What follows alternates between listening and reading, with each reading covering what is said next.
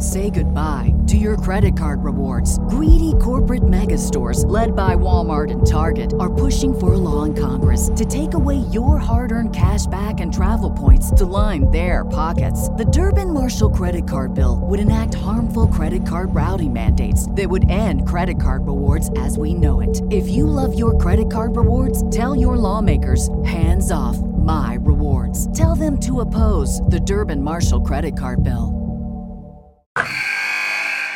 Wilson, you sent the game-winning email at the buzzer, avoiding a 4:55 meeting on everyone's calendar. How did you do it? I got a huge assist from Grammarly, an AI writing partner that helped me make my point. And it works everywhere I write. Summarizing a doc only took one click. When everyone uses Grammarly, everything just makes sense. Go to Grammarly.com/podcast to download it for free. That's Grammarly.com/podcast. Easier said, done. What's going on, everybody? Welcome back to the program. We've got a special guest today, John Chapman, obviously of the 49ers Rush podcast. How you doing today, man? I am living the dream. It is draft week. We are days away. We've got NFL trades happening. We've got 49ers news, and I'm here with you, Rohan, and I couldn't be more excited, man. Before we get into the 49ers content, let's just go on the very, very small trade. It obviously Tiny. Nothing too big. Aaron Rodgers, what were your thoughts on that move that just happened finally after, weeks and weeks of speculation? Yeah. I mean, everybody knew it was going to happen. I thought that the Jets paid more than I would have guessed. I would have assumed it would have been a lot less just because he's so old. That contract's so big. He talked about retiring. And so I thought the Packers got a good deal. My first thought was, man, he's going to retire defeated by the 49ers in the playoffs, never getting one win versus the 49ers. And that just makes me happy. I'm not a Rodgers guy. So so that's the big winners are the 49ers, or maybe losers because they were a bye in the playoffs for so long. Those were my initial thoughts. Aaron Rodgers' deal was interesting. I do agree. I think they gave up more than I initially expected. But at this point, you don't really care. You got to get the deal done with the way that the draft's going. I didn't expect, though the main surprise for me was the pick swap. I didn't expect the first rounders to be swapped because that's still a good amount of value that you're giving up moving down from 13 to 15. That was the main difference, but they did get some, I think, a fifth rounder or sixth rounder in return as well. Solid deal. And now, to put a pick swap into context, dropping from 13 to 15 has a 100-point value difference on Jimmy Johnson's trade chart. That is the exact value of the 100 pick. So that's basically a late, third round comp pick that was thrown in there. I really do think that the Packers got a lot more than I was not anticipating that. I was thinking 1 second and a conditional third. But yeah, they got a lot more. And I'd assume that 2024 conditional first is definitely dependent on him playing, maybe even him making the playoffs. We'll see what happens there. But overall, in this class, I want to talk to you about real quick. Finally, Rodgers to the 49ers. We don't got to worry about that anymore. But there was one other quarterback bit external before we get to all the internal stuff, and that was Lamar Jackson. John Lynch quickly mentioned Lamar Jackson, said that right now there's little room to operate based on their current roster situation.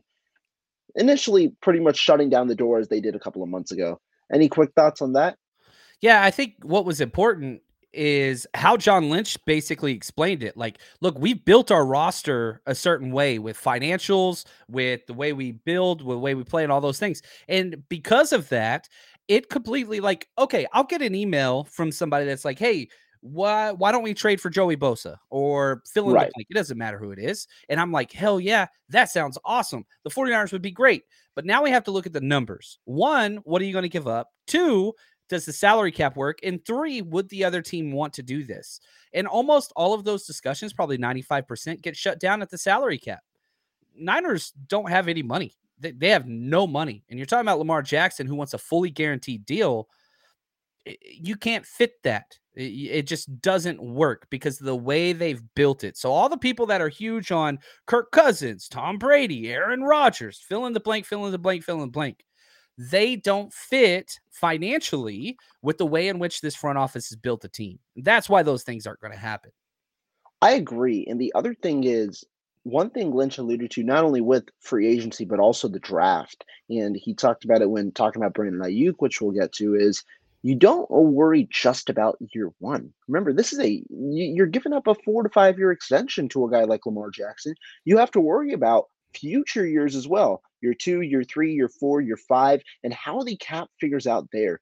The 49ers are already in somewhat of a cap crunch next year. Lynch alluded to we're going to have to figure that out when presenting an extension to Brandon Ayuk because you do have a couple of situations to figure out. Nick Bosa, that cap hit in the next year next year is going to be a little higher than you'd anticipate, understanding he's going to command such a high salary in general on an average value. And so you've got a couple of different things that you've got to worry about that are still yet to be determined. And that's not even involving bringing back free agents that will be free agents next year. There are still players up for extensions. Talanoa Hufanga might be up soon. You've got Brandon Ayuk, obviously. Nick Bosa's extension needs to be dealt with. You've got a couple of players that you start needing to think about in the short term future, and you understand. Yeah, it might be unfeasible unless you continuously restructure contracts. By then, if you don't end up getting that Super Bowl, you're in cap hell for a few years. That is. I think one of my favorite things, and I love the comment by Greg Khan there. He says, they can make Ayuk and Samuel fit with staggered restructures. We're starting to see, the Niners are doing one big deal a year. They did two this year. With, whether you want to see CMC or Nick Bosa, or if you want to throw in Javon Hargrave. But now you're starting to see some guys leave too. We saw Laken leave a year ago. We saw Jimmy Ward just now leave. So like, as long as you're sticking with this cyclical, kind of revolving door. I hate that term, but like good guys are leaving, but you're replacing with new young good guys as well. The rookie contracts will off balance. And so it's going to be difficult. It's the longer you continue to do this, especially with void years, the more difficult it's going to be. But for the near future, I think that the 49ers could continue to juggle this fairly well. We'll have to see what happens if no players leave. Like, let's just say hypothetically, which this would be a great problem to have. Let's say Trent Williams plays for another 3 years. I don't think that's very logical. I don't think it's going to happen.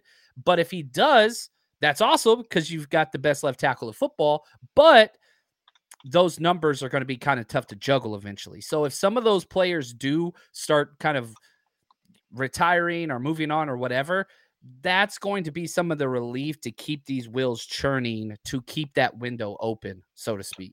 Right. And even if it's not necessarily restructures, when you talk about Deebo Samuel and Brandon Ayuk, Greg Khan's right in that you could stagger those contracts because Samuel's deal ends in 2025. You're not going to likely be able to move him. You can't move him this offseason. Really tough to pre-June 1st next offseason. But before that final year of his contract, that's when I think you can consider moving Deebo Samuel. And for Brandon Ayuk in his contract, you can think about it as if next year will be the first year of his deal. That cap it can be lowered, and then in 2025, when it starts to get higher, that's when you can move on from Deebo Samuel and have that one significant wide receiver contract while trying to replenish that value in the draft.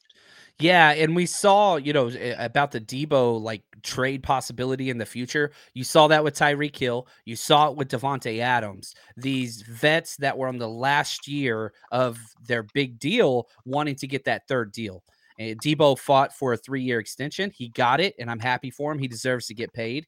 But yeah, I think that's where those numbers can start to play into your advantage. And we'll just kind of have to see how Deebo's career goes. I want to keep him. I want him to be a lifelong 49er. But in the modern NFL, those things are tough to do. But I'm not stressed. I'm not stressed about the Ayuk and Deebo deals for this year or next year at all. I would love to have a prop bet where I could say, what are the chances Deebo and Ayuk are both on this roster for the next 2 years? I'd freaking lay down the farm, man, because the numbers back up. And why would you get rid of one of your stud wide receivers when you have all these young quarterbacks? Yeah, why would you make it harder on them? That doesn't make sense. And that's why initially I was a proponent of the Deebo Samuel extension. I know a lot of people weren't necessarily as high, and I shared the reasoning behind it. Samuel was going to have some level of regression after such a significant year in 2021.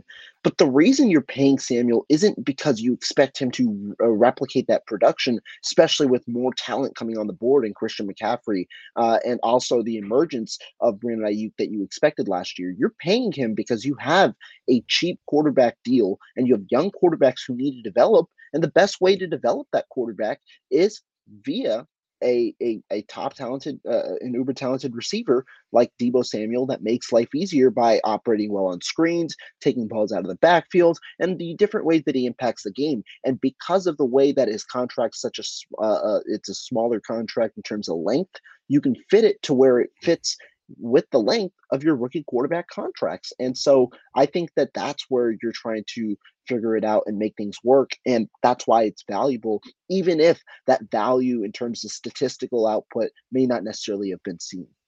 Yeah, it's I'm very impressed by what the Niners have done because they haven't done the Rams, all right, we're all in. If we don't win it this year, then it's all for naught. And then they won it, which congrats to them. It was close. They got a lot of help, but like the Niners are going to be relevant for a very long time. The fact that they've done what they have done, 3 out of 4 NFC championships without a top 5 quarterback, like even close, that's crazy to me because the roster, the skeleton it's fit.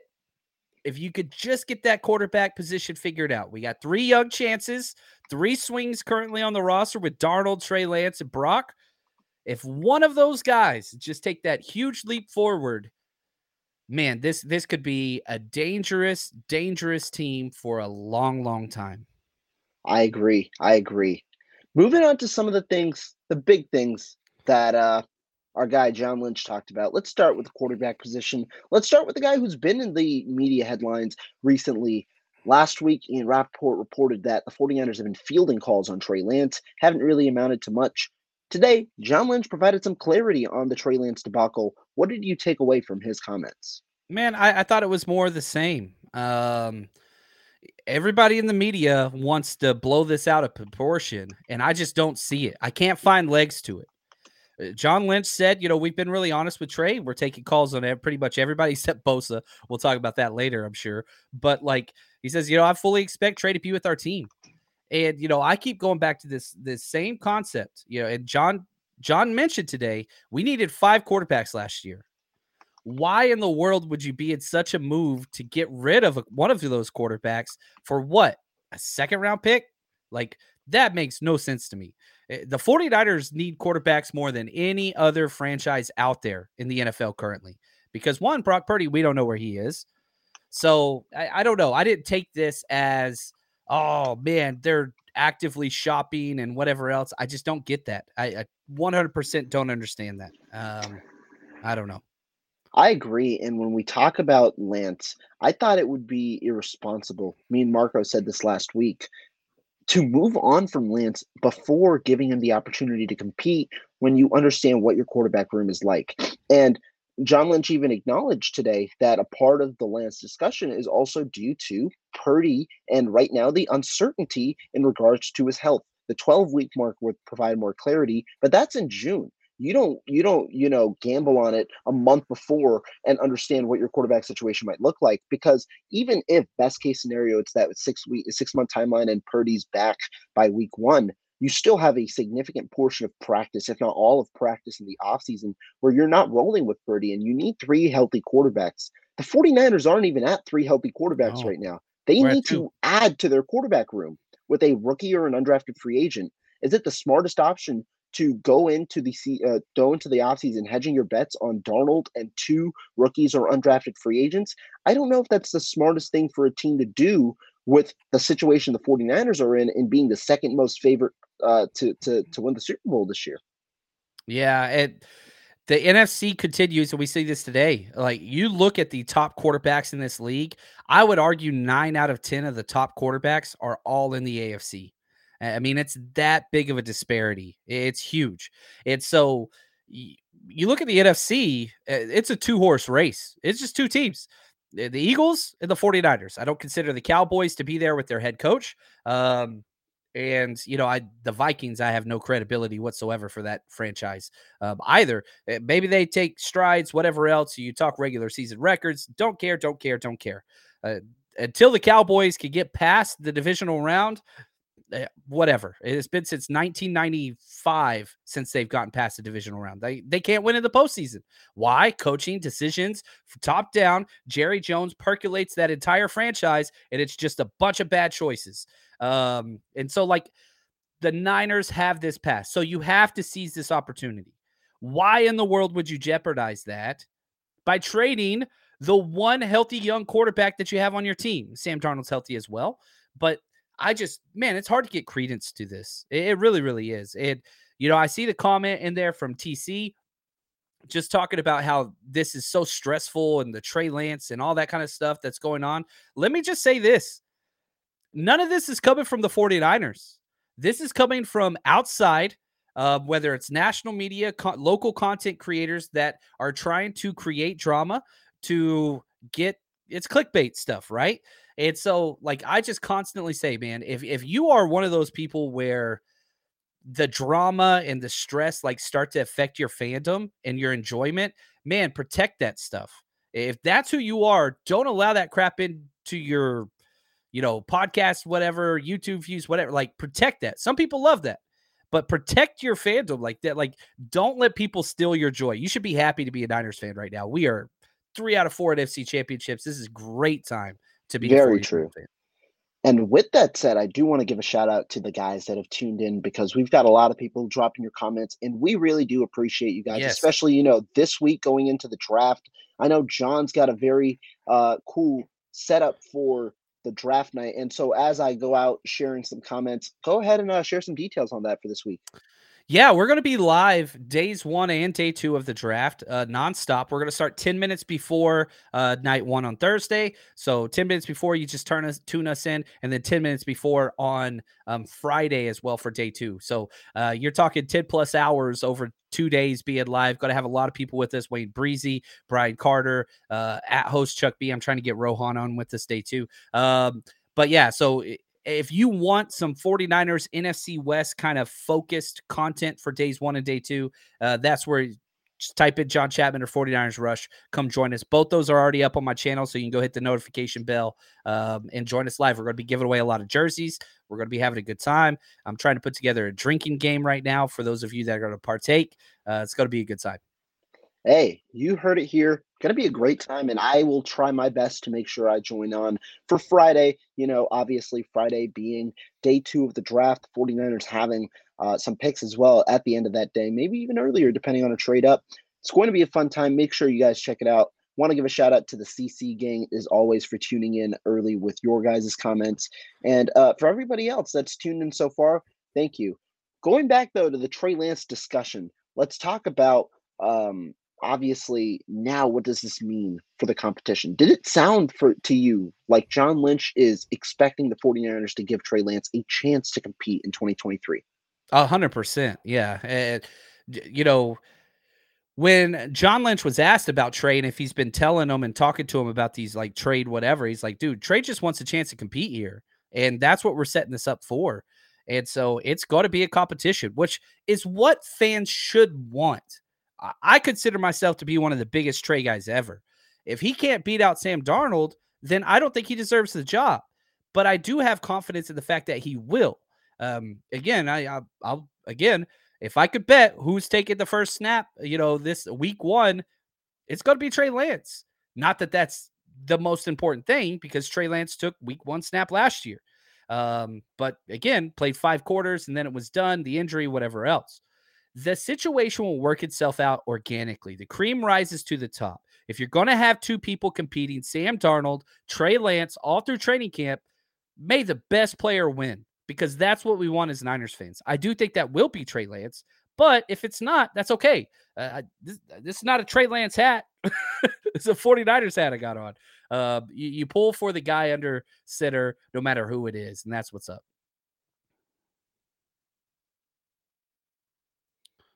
I think you're muted there. I think you muted. There we go. We're better. Now we're But one back. thing I'll say is I think what Trey Lance wants, what the 49ers organization wants, is to now provide him a chance to compete. Mhm. Now, I don't know necessarily if I agree whether the smoke screens are put out by the 49ers themselves or whether they're put out by the media. I do think, honestly, the 49ers might have a little bit of doing in it in the way that it's obviously transpired. Obviously, we hear one thing today, it's that the 49ers were fielding calls from Trey Lance last week, potentially saying, oh, a draft day trade might be happening. But then you hear today, 49ers are going to wait till training camp. They're going to wait till training camp. And if a team calls, maybe you see him with an injury. Maybe you see him go traded there for the opportunity for a starting spot. But what I got from today is they want him to compete. John Lynch said, I expect him to be here in 2023. Obviously, you can't necessarily believe everything you hear, but it seems like they're going to want Trey Lance to compete, which is understandable, understanding what their current situation is. And so to me, as for the competition, I do believe that right now they're going to let Trey Lance get out there. Obviously, if he beats out Sam Darnold and he looks comfortable, I think he ends up getting the week one starting job while Purdy recovers. But if not, they're going to roll with Purdy. If they don't Yeah. see what they see in Trey Lance, then you essentially punt on the experiment that you had 3 years ago, and you roll with the guy that you believe in the most at the moment, which is Brock Purdy. And I'll say this, one season in 10 years of the 49ers playing football, have we had a quarterback start every single game.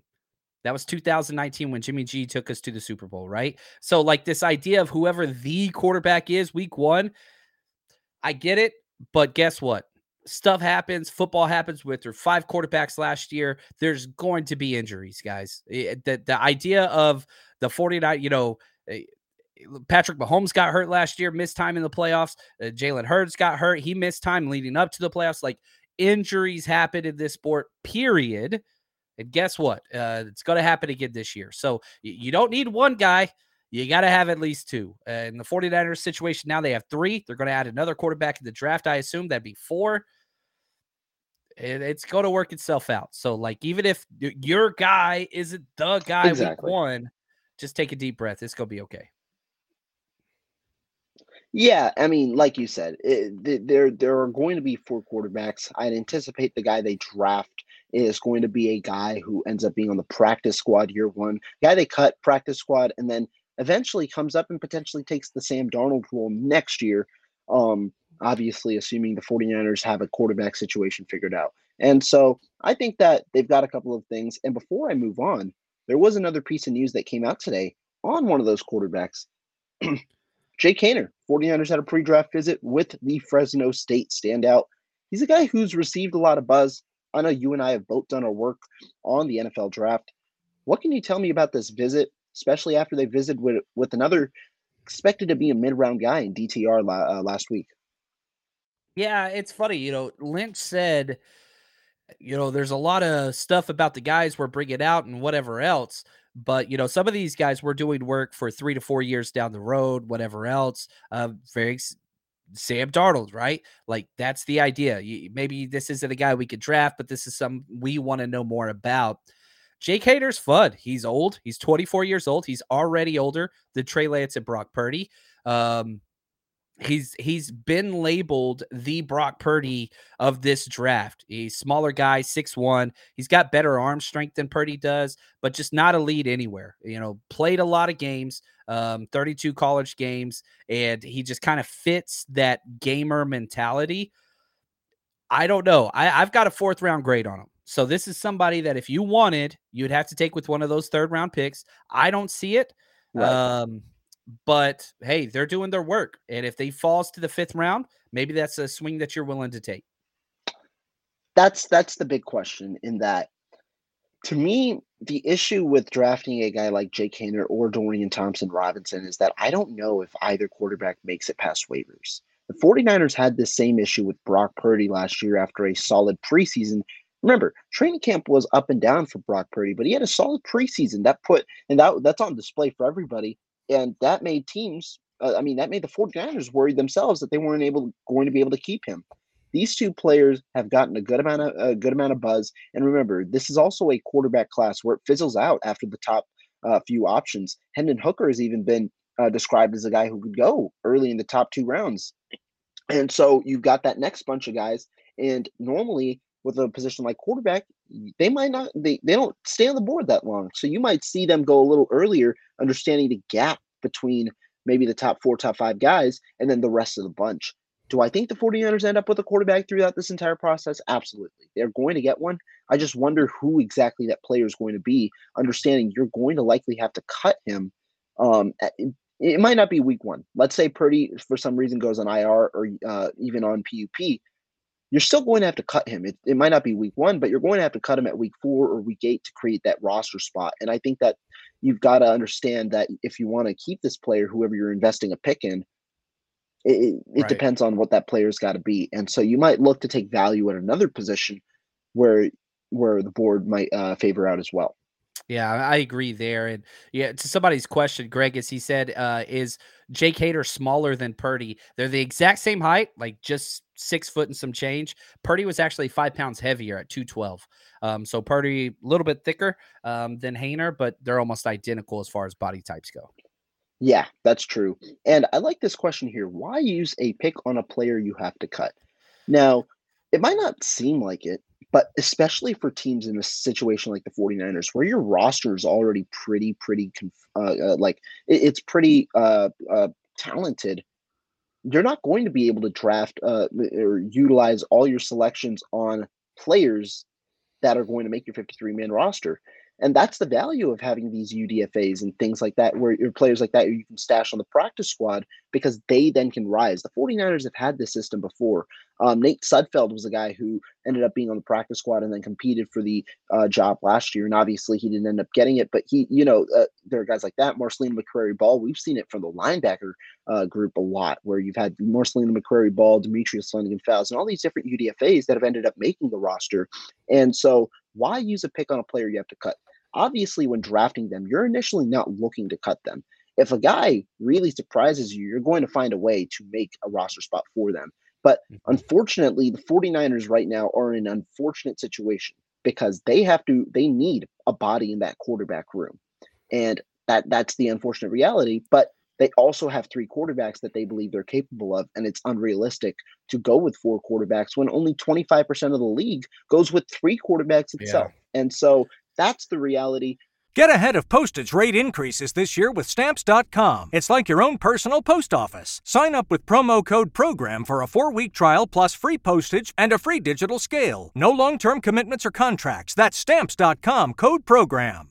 Say goodbye to your credit card rewards. Greedy corporate mega stores, led by Walmart and Target, are pushing for a law in Congress to take away your hard-earned cash back and travel points to line their pockets. The Durbin-Marshall credit card bill would enact harmful credit card routing mandates that would end credit card rewards as we know it. If you love your credit card rewards, tell your lawmakers, hands off my rewards. Tell them to oppose the Durbin-Marshall credit card bill. Everybody in your crew identifies as either Big Mac Burger, McNuggets, or McCrispy Sandwich. But you're the Filet-O-Fish Sandwich all day. That crispy fish, that savory tartar sauce, that melty cheese, that pillowy bun. Yeah, you get it. Every time. And if you love the Filet-O-Fish, right now you can catch 2 of the classics you love for just $6. Limited time only. Price and participation may vary. Cannot be combined with any other offer. Single item at regular price. Ba-da-ba-ba-ba. Which is why, again, depending on how the board ends up going, they could look for an undrafted guy. It's just you have to pose the question, understanding they've met with a ton of good quarterbacks in the class in the mid to late rounds, and they do have guys who I'm sure they are fans of on their board, and they could see as a potential backup in the future. I think, one of the things that's real important, I agree with you. They've met with 3rd and 4th round target guys. They've also met with 7th undrafted round target guys as well. Tim DeMora out of Fordham, Tyson Baggett out of Shepherd. So, look, if one of those 3rd round guys falls to the 5th round, I get it. I understand. It makes sense. But if they don't, then you have those guys later that you could pick up at the 7th, or you could pick up as an undrafted free agent. If I had my way, this is just my own personal opinion, I would prefer a 7th round quarterback pick this draft. That's what I would want. That way you get your guy, you bring him in, whatever else. And not that I expect it to be a Brock Purdy 2.0 situation. I do not. I hope we never have that many quarterbacks get hurt again to where we have to be in that situation. But you do need another arm. And 7th rounder, if it doesn't work out, not too concerned. Exactly. And the thing I'll say with 7th rounders that people might not realize initially, when you're drafting a player in the 7th round, you're not necessarily drafting a player in the 7th round. What do I mean by that? Teams in the 7th round, they're already in contact with these players well ahead, looking to gauge their interest for undrafted free agency should they not make undrafted free agency. The reason the 49ers drafted Brock Purdy, it was not only because he was high on their board at that time, but also they weren't sure they were going to be able to get him an undrafted free agency. And so by drafting the player, you're assuring yourself that you're guaranteeing yourself that you're going to be able to get that player on your team. That's the point of drafting in that 7th round. And so if the 49ers go ahead and get a quarterback in the 7th round, they might like the guy, but not be able to pay the amount of money or the opportunity that some other team might be able to provide. That's where they come in. They're able to draft the player in the 7th round, have all assurances that they get that player overall. Yeah, and I think, I've talked to players that have been on this situation with the 49ers that were undrafted free agents, that were drafted, and the phone call sounds something like this.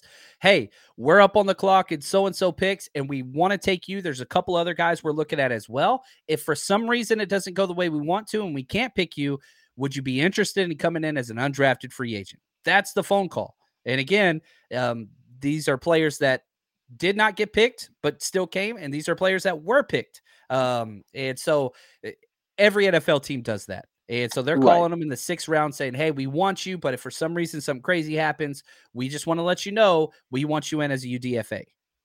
I agree. And with that said, let's transition to an interesting topic, one that we touched on a little bit ago.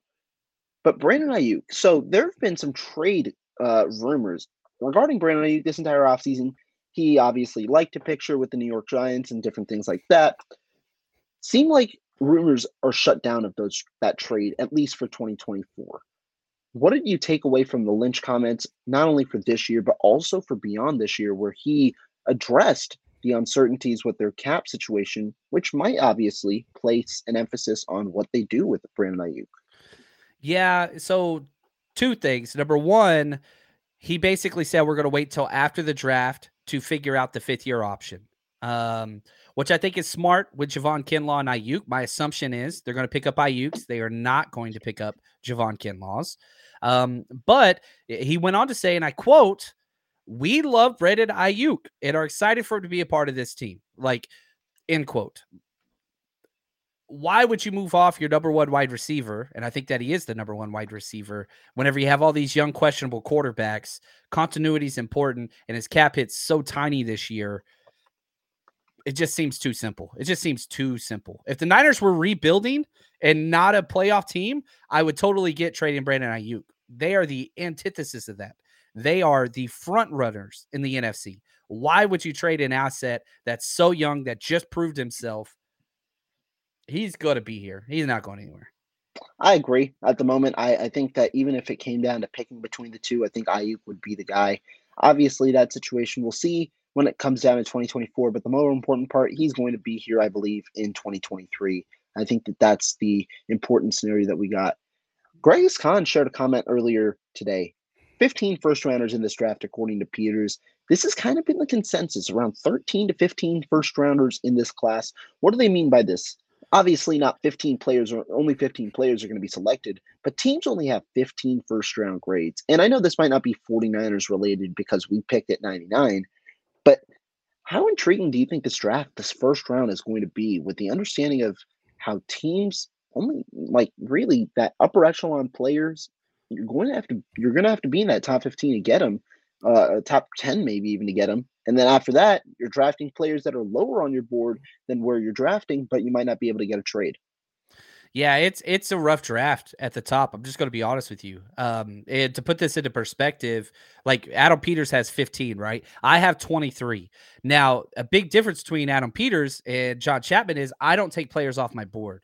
So if I watch a player and grade a player, I'm keeping them on there. So for the 49ers, they're taking players off that don't fit their zone scheme style. They're taking players off that don't do their, defensive zone style, not 3-4 type players defensively, right? So like that's the difference. And again, if we're putting Ayuk in this draft, he's my number 1 wide receiver. So people are like, oh, we could trade and just get another wide receiver. I'm taking Brandon Ayuk over anybody in this draft. The one player that would be close to me would be Jackson Smith-Njigba. He's a slot only guy. He's not a number 1 wide receiver at all because he's not somebody that's a threat vertically. So, like, you mean to tell me you're trading Brandon Ayuk, who I have over Jackson Smith-Njigba? There is nobody that I would take in this draft. Maybe Quentin Johnson because he fits the scheme, but I do not want Quentin Johnson. I'd love him, but not in place of, Brandon Ayuk. So teams go out and, like we said, Peter says they got 15 first-round grades. That 31 players have to go in the first round. Right. Period. So a lot of those guys getting drafted the back end of the first round, they're going to be second round players or second round grades for teams. For example, I'll just throw this up there. Darnell Washington, the amazing tight end. I have a second round grade on him. I fully expect him to go in the first round. Doesn't mean he's a first round grade. It does mean he was selected in the first round. That's the difference. And I'll share one other thing. This class is going to be more exemplified, but I do think this happens a little more in terms of reaching on second round grades in the first round more than often because the board dictates itself. But when there are runs on positions, you see teams looking to grab that position more so at positions of need. Shanahan like said that tackle. too. Yeah, offensive tackle, really the more premier positions, you see the run on them, and then you see players being drafted that might go earlier because you don't want to lose out on that player or you lose out on a player at that position by the time that the board comes around to your next pick. And so that's what I think could be seen very much in this class. You talked about Darnell Washington. Really, it depends. Where does the run on tight end start? Because once one tight end goes, teams obviously have that on higher alert. Tight end's gone. If we want to core that top, whatever's on their board, top 4, top 5, you might have to pick earlier than later. And that's where you might. There we go. We went for a tour there. You might see a little, the top 3 tight ends maybe go in that first round or so. Mm-hmm. Yeah, and you've got to be able to follow that. And one of the things that I took the most away from the interview was Lynch said they tried to trade up last year. That they had 2 edge guys that they liked. We know it's Drake Jackson. I want to say the second's Nick Bonito. He said, I'm not going to say his name here, but I'm telling you right now, it's Nick Bonito out of Oklahoma. And he said, we tried trading up, but nobody wanted to. Nobody wanted to trade back with us. So we stayed there. Sure enough, the guy was there. Niners did 0 trades last year. 0 for the first time in this front office. I do not expect that. I expect to trade up in the 3rd round and to trade back. That's what I expect. And I remember this last year. Hasn't necessarily been substantiated, but I remember this last year, post-draft in the 2nd round, Lynch talked about how everything happened, how a team jumped them and drafted the player they wanted right before them. And that was Cam Taylor-Britt with the Cincinnati Bengals. This happens. And that's why it's a little tougher in the NFL because, remember, to trade, you need a trade suitor to go up and a trade suitor to go down. That's why I'm intrigued in this class because when there are 15 first-round grades in that back end of the first round, teams might wanting to be trade down. They might want to trade down, but you need a suitor to come up and select a player on the board, and that might not be there as much with a class where people don't necessarily have a first-round grade on that certain player. And just to put this into perspective, I'm looking at my board currently. I don't have a big grade difference from the number 28 player all the way down to the number 60 player. Like they're relatively close. That makes sense. So, I don't know, man. The value's there late. So if one of your 15 guys we're sticking with this thing, there's 15 49ers first round grades. If one of those guys happens to fall, then you go up. If not, then you just sit there and take your time and enjoy your day. Yeah. And the one thing I'll say to that is that's why I think this draft's a little more to the 49ers benefit. It's similar in a way to last year's class. It's different in that I thought that last year top end talent was definitely better, but it's similar to last year's class in that the bread and butter of the class is in the middle rounds where it's a deeper class. You can see a good amount of talented players falling. Last year, I had guys in the graded in the third round that the 49ers took in the sixth round or fifth round, or whatever it was. And so you definitely have a ton of talented players that are available here. And so that's what I'm intrigued about. How do the 49ers like, what falls to them? What do they do in difference of last year where they essentially stayed pat? This year they have 11 picks. What are they going to do? Are they going to try and move up? I even think that there's a good possibility they look to trade down, try and accumulate assets in that 102 to 155 range where they don't currently have any. Maybe they experiment a trade up. If that's there, you take it. If not, trading down with one of those 3 third-round picks to get picks in that 102 to 155 range might be a little more accessible for them. Yeah, I like the cluster picks just because it makes it easier when we're doing like mock drafts and trying to do these projections. But not having to pick for 100 straight picks from the third to the fifth round, I think that's problematic. I don't think the Niners are going to stay that way. I really want to see a trade back from the third or a trade up from the fifth. I know we've been great in the fifth, but that's a long way to have no picks. And so I think that window is going to be closed. I agree. Yeah, I agree. Going forward with some of these, some of the things that Lynch talked about, real quick, gave a little update on Nick Bosa. Talked about the comment. I think that that's going a little viral. Is that he said essentially there was never a hotline, sharing how Nick Bosa was untouchable. There's not a chance that he's going to move on him. Talk about that portion and also the timeline of where you might see a Nick Bosa extension. Yeah, it's going to be right at the start of training camp when they report. The 49ers have set precedent, and the reason why they have done this isn't for guys like Nick Bosa. It's for guys like Debo. If they didn't already have that precedent and stick that precedent in place, things like Debo will happen again and again and again. But the Niners are sitting here saying, look, this is Defensive Player of the Year. We're not even entering into negotiations until later. So after the draft. That's the big reason why. Why? Because then the player loses all leverage. If a player wants to demand a trade now, they could say, sorry, we can't even get a draft pick this year. You're going to have to find a player only trade. Those are hard to do. It just makes it, again, this is a leverage of the organization against the players to get what they want. And that is to get their own guys signed that they want to keep. That's why you're not going to hear anything. Nick Bosa's not going anywhere. You're not trading the best player, an amazing locker room guy with one of the best work ethics and whatever. Bosa going to be around a long time. And then we will have this conversation again next year with Ayuk. But again, even if the Ayuk deal gets done, it's not going to be until next training camp, not even this one, because they keep staggering these. Yeah, and I think for me, when I talk about these, I agree with you. The team, they're trying to get their setup too, but the player as well. A lot of times, this offseason might be a little different in that Bosa doesn't necessarily have much competition within this offseason. But a lot of times you see these different players at the same position competing to get the best deal possible. Last year with Deebo Samuel, it was the wide receiver room. And so when that happens, obviously, somewhat of a waiting game. You're trying to get the best deal possible. The best deal normally comes after the first deals slide through because you have a benchmark for what you could probably argue in your deal, depending on how well your resume stacks to other teams. 49ers have seen this. Fred Warner, obviously, with Darius Leonard, that was a thing. George Kittle, he was trying to essentially reset the market. That was a thing.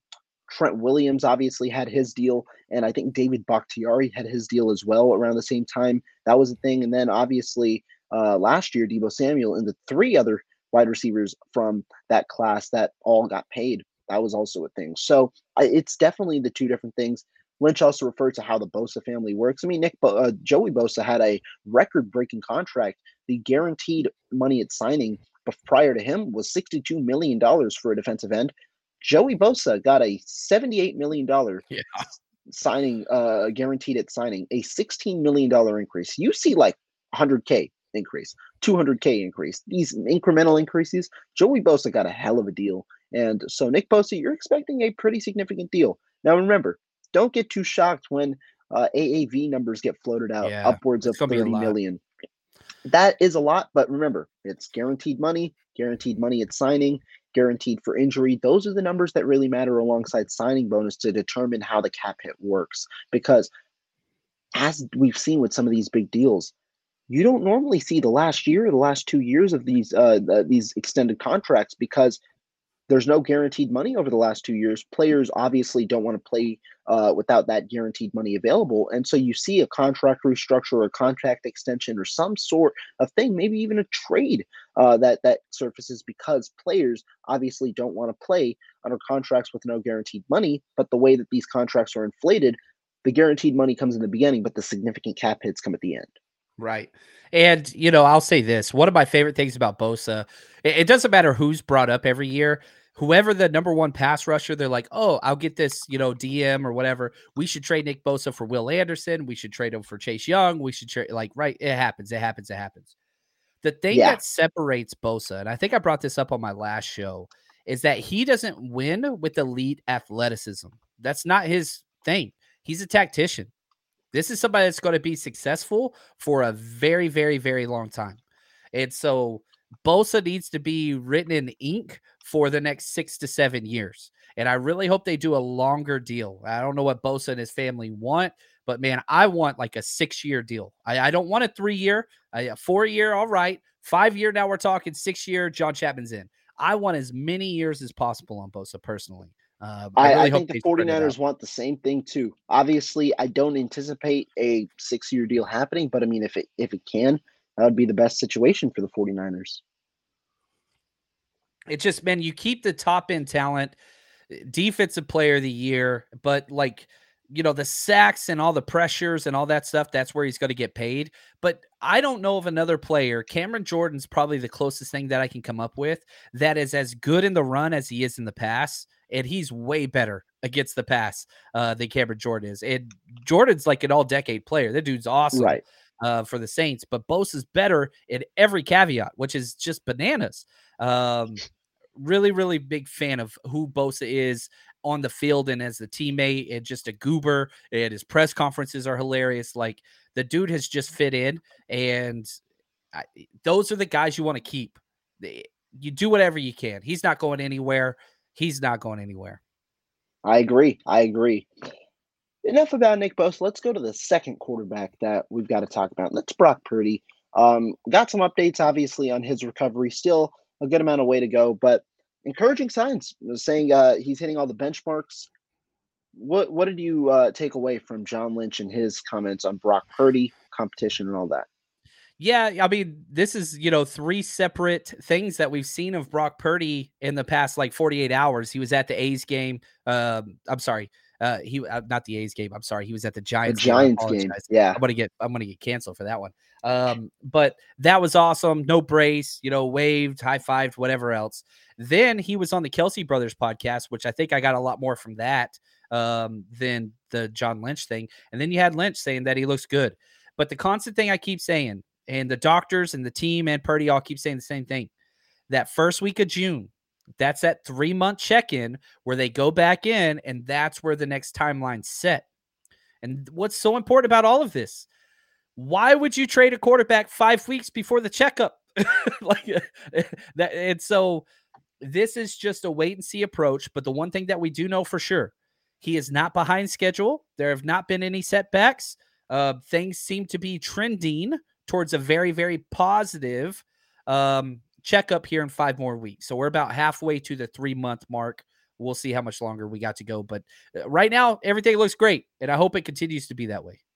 Right. And obviously we'll see how the process goes along, but great news to hear from Brock Purdy that he is on stage with his recovery. Now, again, we get more clarity at that 12-week mark, and it's still uncertain necessarily as to when he'll return to practice in full, meaning when does that arm strength really build up back to 100% and things like that, as was the case with Nick Mullins. If it's 6 months, it puts him around week 1. Does he play week 1? That's the uncertain part. I'd assume at the moment, no, based on not only that it quite literally is the week going into week 1, but also we've heard major media people such as Matt Barrows and others also suggesting that Lance right now seems like the favorite to start week 1. That discussion, though, we wait and see in the offseason. Wishing all the best and hope that a competition can arise if possible. Yeah, that's the goal. I mean, it's having 2 good quarterbacks or 3 good quarterbacks, that's okay. No problem with that whatsoever. So the 49ers have options currently. They're all cheap. They're all cheap.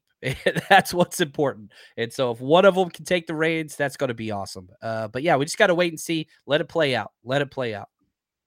One thing I do want to mention, Ark Armstead. So he talked as well today. He said how a move to edge rusher hasn't been discussed. Now the 49ers signed Javon Hargrave. Talk to me about the idea of it, your idea on how realistic it is, understanding the 49ers added at defensive tackle rather than defensive end this It's offseason more. Yeah, it's the deepest position on this team. It's the deepest position on this team. And if you remember last year heading into the initial 53-man roster, the cut downs after preseason, we had 4 defensive tackles injured. We were picking up guys off the streets. And so definitely a reactive kind of, going against that. But now, I mean, your starters are Hargrave and Armstead. That's incredible. Then your backups are Javon Kinlaw and the guy who started last year for us, right? Out of Pitt State. So, like, you've got those 4 guys. You have Kalia Davis, who you drafted the 6th round. He's coming back. You signed Ty McGill. I mean, the Niners are set at defensive tackle. They're just completely set there. And anything you get from Javon Kinlaw is just gravy now. He could be a rotational piece that comes in and just be fine. But you have 2 defensive tackles that, if you look at the last 5 years, it's pretty damn hard to find anybody that got more snaps than them. And Eric Armstead, who was banged up a little bit last year, but if you look at the last 5 years as a whole, that dude went 4 straight years without missing a game. Javon Hargrave missed 1 game his whole career, I believe. So you're talking about these guys that just take a lot of snaps, and, the Niners rotate a lot, but gosh, it's going to be great having the strength at that position instead of just being so vulnerable. Yeah, I agree. I definitely agree on that portion of it, right? In that right now, I think they've got all options on the table because normally we haven't had the flexibility at defensive tackle. Granted, Ark Armstead has looked pretty damn solid at defensive tackle when he's been on the field. But to me, I think you have that option. Defensive tackle right now is a stronger position for the 49ers with the depth they have. Not maybe even with the high end talent with the top 2 guys, but with the depth they have, you've got a lot of options possible. Nicholas Yeah. Para, go ahead. The Godfather. Hey, appreciate the super chat here. Hey, John and Rohan, great to see you guys collaborating. Last year we were all Vegas bound for the draft. Do we know where the draft is next year? Are we going? Because we are going to see pick 32 live. Now, I know this year's in Kansas City. If I will check right now where the 2024 NFL draft is going to be, but that would be an interesting one, obviously. And it seems, okay, it's going to be in Detroit. Yeah, I don't like it. That'll be an interesting one. I don't like it, but that's okay. Yeah, I was planning on being in Kansas City this week. We had a venue set up and everything, and we were already starting to reach out to players and all that stuff. Like last year, we had Fred Warner and Elijah Mitchell come out in Vegas, which was awesome. But we'll see. Maybe I'll reach out to Demo because he played up there. Demo and Ambry Thomas are both from rival high schools up in Detroit. I didn't think about that, but I'd like to be there. That was just such a cool event. So, are you going this year to Kansas City? No, when we did the CMC trade, I went ahead and backed out everything. Sense. We didn't have the pick. Yeah. So, but next year, hopefully for the first time, we'll have a 1st round pick in a while. So that'll be cool. I miss it. Yeah. But hey, John, it's been a very fun hour here talking with you. A lot of different topics. And I mean, the most exciting part is the draft is just 3 days away. I know the 49ers, we've got a lot to talk about there, but I'm very intrigued to see how this draft overall goes along. Yeah, it's going to be fun, man. I'm excited. Rohan, you're the best there is, man. And it's always fun just hanging out and talking. So thank you for your time, man, and for letting me jump on with you. This is fun. Yes, sir. Last thing I got to say is you've got to make sure you subscribe here. Both channels, John Chapman, obviously, the 49ers Rush podcast. Be sure to check out his work as well as his stuff on Patreon. I know you guys, a lot of people like the draft content. I'm sure a lot's on there. Be sure as well to subscribe here over on my channel. Links are in the description, so be sure to check that out. Go ahead and give that subscribe button. Hit the like button. We really appreciate all of you guys' support. But chat, you guys were great today. Any last thoughts before we head on out, John?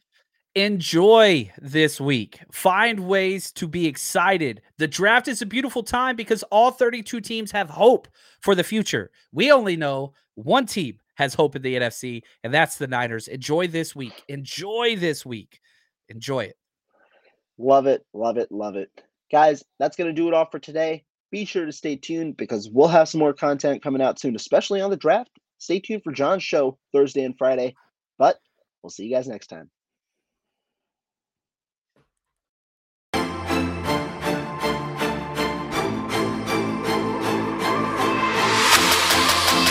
Say goodbye to your credit card rewards. Greedy corporate mega stores, led by Walmart and Target, are pushing for a law in Congress to take away your hard-earned cash back and travel points to line their pockets. The Durbin-Marshall credit card bill would enact harmful credit card routing mandates that would end credit card rewards as we know it. If you love your credit card rewards, tell your lawmakers, hands off my rewards. Tell them to oppose the Durbin-Marshall credit card bill. Everybody in your crew identifies as either Big Mac Burger, McNuggets, or McCrispy Sandwich. But you're the Filet-O-Fish Sandwich all day. That crispy fish, that savory tartar sauce, that melty cheese, that pillowy bun. Yeah, you get it.